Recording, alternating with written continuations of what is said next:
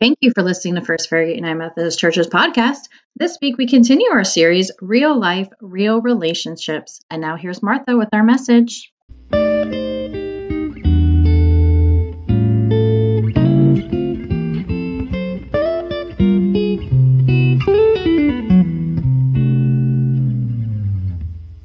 Our scripture this morning is from the 15th chapter of the Gospel of John. These are words that Jesus himself is speaking to his disciples. Beginning in verses 12 through 17, I invite you to hear these words from the Gospel of John.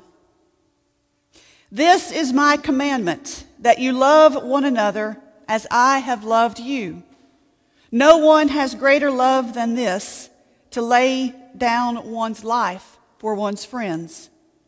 You are my friends if you do what I command you. I do not call you servants any longer, because the servant does not know what the master is doing. But I have called you friends, because I have made known to you everything that I have heard from my Father. You did not choose me, but I chose you. And I appointed you to go and bear fruit that will last, so that the Father will give you whatever you ask in my name. I am giving you these commandments so that you may love one another. This is the word of God for the people of God. Thanks be to God. What is it that you think of when you hear the word friends? Perhaps it's, Chuck just said the TV show. Perhaps it's Joey, Rachel, Monica, Ross, Phoebe, Chandler, that whole crew from the 90s sitcom Friends. In that particular show, it's a comedy, but what we see in that show is usually a group of friends who are lounging in the coffee shop, but what they do is they essentially do life together. They laugh, they cry, they share life together. Or perhaps when you think of the word friends, you think of those select few people in your life, the one whom you call first when the deepest struggle hits, or the one who you want to share the joy with first. Perhaps those are who you think of when you think of friends. But how many of those do we really have? How many people are we really willing to share our deepest struggles with? The addictions, the shame, the infidelities. When we ask it that way, we might realize that what we call friends may actually be acquaintances, those who we associate with, but not who we're really going to get into an intimate, deep relationship. And then we have social media that complicates the word friend. If I look at my Facebook, according to Facebook, I have more than 500 friends. The irony of that is that I am an off-the-charts introvert. And people who know me best know that the idea of spending time with 500 of my closest friends probably sends me into a full-on panic attack. Then there's this role that many of us have called a coach. Yes, a coach is something that we do in sports, but many of us are enlisting professional coaches in our professional life. I have one. I actually pay her money to hold my feet to the fire when it comes to ministry and leadership, but she calls me friend. Does that sound like the definition of a friend? Someone who I pay to hold my feet to the fire. The point of all of that is this. Our lives are full of friendships and acquaintances. Some of those we are intimately connected to in relationships, and some are what we might call on the fringe, on the peripheral of our lives. Some of those relationships we probably, and rightly so, put a little more effort into than others. But all of those relationships can play a role in how we stay connected to Jesus, in how we experience God's love, and how, if at all, we share the love of Jesus with others. We are in our 4th week today of a sermon series that we're calling Real Life, Real Relationships. If you have missed the previous sermons, or if you, like me, you forget from week to week and you want to go back and listen to the other sermons, you may find them on our website at ffumc.org, or if you are a podcast listener, your favorite podcast app has them as well. Just search for First Farragut United Methodist Church. But the premise of this series is that oftentimes we in the church, or we followers of Jesus, have often been guilty of living two separate lives. There's the faith-based life in which we attend worship, we pray, we do all of those things, and we serve in our faith-based life. But everything else, what we call real life, where we work, where we play, where we have entertainment, where we do sports, where we interact with people, we view that as something separate. And then oftentimes when we have those two separations, or that separation of our faith-based life and our, quote, real life, we wonder why we still experience an emptiness or an unfulfilled, being unfulfilled in our daily life. Real life, in order to experience the abundant life that Jesus said he came to bring, our real life has to meet real relationship. It's relationship with God and relationship with people that will heal our brokenness and our emptiness. There is a method to the madness in the way we're putting together this sermon series, and we started by looking at the fact that we were created for relationship with God and with others.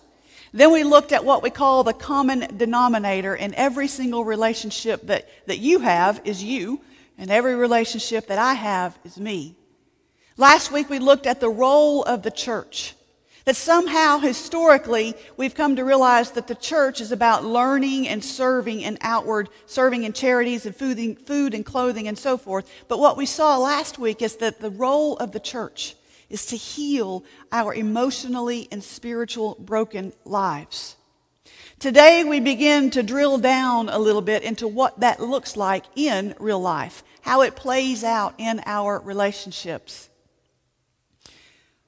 The scripture that we read from the 15th chapter of John's Gospel is part of what scholars call Jesus' farewell discourse. It begins in the 14th chapter and goes all the way to the 17th. It's Jesus' parting words to his disciples. In fact, when we get to the verses that we read, it's just after Jesus has shared that last meal with his disciples in the upper room. They've left the upper room and they've gone out to where in other Gospels we see that Jesus prayed. And he is speaking specifically to his closest followers, the 12, actually 11 at this point. He's telling them the most important things that they need to remember. And he gives to them a command, not an option, but a command. When he says to them, you are to love one another as I have loved you. How was it that Jesus loved them and loves us? Jesus loved them and loves us with a self-sacrificing love. He is almost literally standing in the shadow of the cross when he says these words to them. Not long after he says these words, Jesus is arrested and ridiculed and beaten, and then the next day put to death on that cross. He is standing there before them, showing them that he loved them with a self-sacrificing love. He loved them more than he feared or dreaded death on the cross. It was a love that accepted them and us just as they are, just as we are, as I like to say, thorns, horns, and all. But it was also a love that with the resurrection said, I love you too much to allow you to stay that way. I love you too much to allow you to keep living with the thorns and the horns that we live with. It was a love that challenged them and us to look beyond their unfulfilling lives of just going through the motions, of going to work, of raising the kids, of paying the bills. It was a love that challenged them to go beyond that into a life of purpose.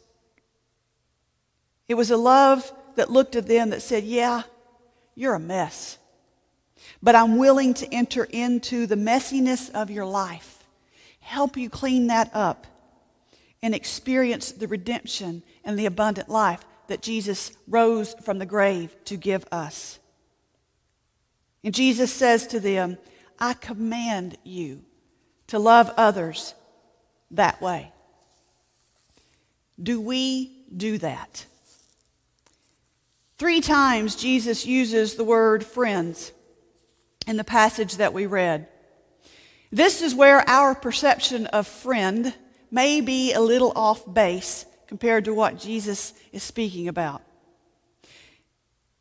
If we go and look at the Greek, the original translation, which quite frankly takes a geek like me to go and do, we'll see that there's a progression in the meaning of the word friends that Jesus uses in these words. He says, no one has greater love than this, than to lay down one's life for his friends. That first use of the word there, if we just look at some really detailed nuances, really just means an associate and a companion.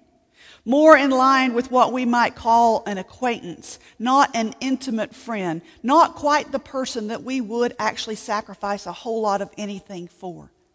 Jesus said very few people will do that. But that's what Jesus did for us. And he's saying we need to be willing to do the same. To do the same requires some adjustments in our own lives. This is where we talked about the common denominator a couple of weeks ago comes into play. When we think in terms of wanting to be healthy, whether it be lose weight or just feel more energetic and healthy, we all know what it takes to do that. It's called diet and exercise.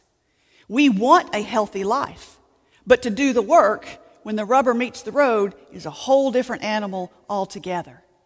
The same thing holds true for our world. I'm convinced that all of us want our world to be better. I don't think any of us pick up our phones and look at our social media feeds or look at the TV and think, oh, I enjoy this bickering and this bitterness and the division that we see. None of us enjoy it. All of us want it to be better. But are we willing to do the work to make it happen?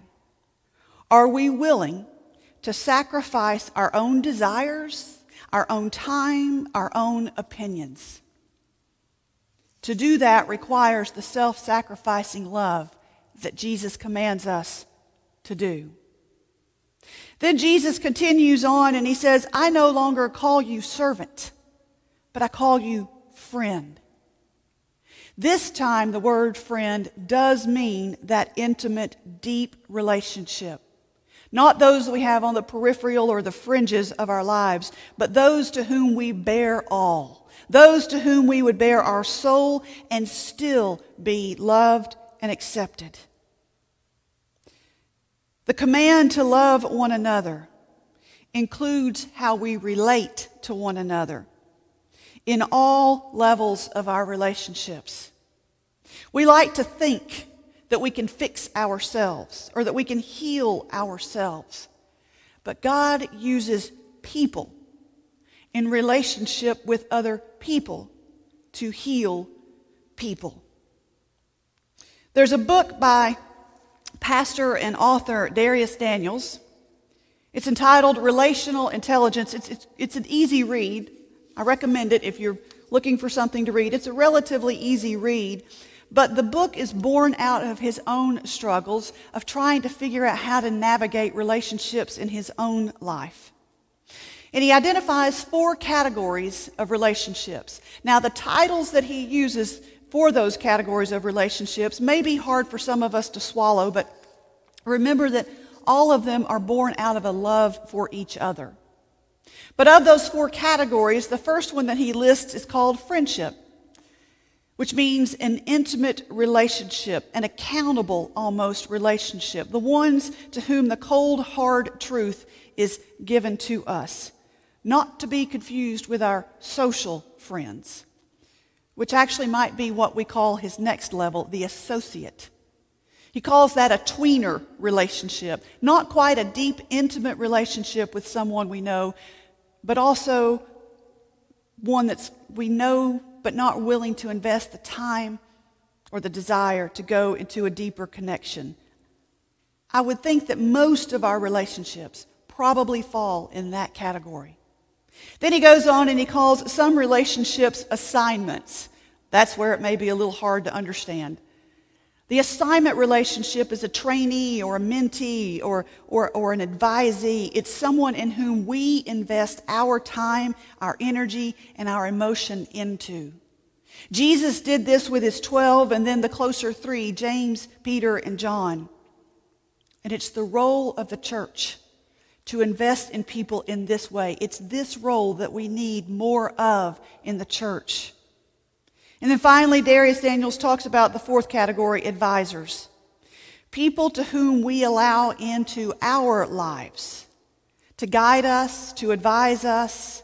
Those are those mentors, those spiritual advisors, or the professional coaches. They're the people whom we give permission to probe and to prod us, to challenge us. We find examples of those types of relationships throughout the Bible. And at any given time in Jesus' ministry, we can see that all four of those categories applied to the way Jesus interacted with people. Jesus loved everyone when he interacted with them. But the way in which he interacted varied sometimes. The point is this: relationships are critical to our own personal growth as followers of Jesus and to the growth of the kingdom of God. The questions for us to ponder as we think about these types of relationships is, are we being intentional about seeking out people to speak the truth to you, to me, to us? Not people who would just agree with us, not people who would say what they think we want to hear, but people who will speak the truth to us. Who are the people in your life who have permission to call you out when it's needed? And if we think that we don't need to be called out, odds are those people are missing from our lives. At any given time, or from time to time in our lives, all of us need to be called out on something in a loving, safe way. Where are you being intentional about investing in other people? Those would be the assignments that Daniel's used in his book. Where are we being intentional about investing in others? I'm excited, as is Chuck and Paige and others on staff, that we are working on a new youth ministry model. We have several adults in our congregation who have accepted the responsibility and the commitment to help guide some of our youth in small groups. Yes, it's going to take time. Yes, it's going to require some vulnerability, probably going to require being silly at some point too. But investing in our youth is not just something we do because Chuck asked or I asked or whoever asked. It's a call from Jesus. We're also working on a shepherding group, trying to find, there are some folks in our congregation who are willing to give of their time to invest in the congregation, to check in on people, to call them, to pray for them. It doesn't seem like much. And it may be a little awkward at first, but it's the call of Jesus to love one another. We should ask ourselves, where are we being intentional about entering into relationship with people who aren't like us? Whether it be different from you or me socioeconomically, whether it be a different ethnicity, different political views, where are we intentionally seeking out relationship with people who are different from us? If our division is to ever be bridged, we have to be willing to sacrifice our own desires, our own opinions, to get to know each other. Dare I use Jesus' words, to love one another as Jesus loved us. Every single relationship we have, whether it be a deep, intentional relationship or something on the peripheral of our lives, every single relationship we have presents an opportunity to experience the love of God and to share it. People in relationship with other people is God's plan A for healing us. We can read all the books we want. We can do all the Bible studies we want. We can serve in all the places we want with giving out food and clothing and all of those things. But until we enter into intentional relationship with God and with each other, we will always wonder, is there something more? Where are you being intentional about your relationships in your life? In the name of the Father, and of the Son, and of the Holy Spirit. Amen.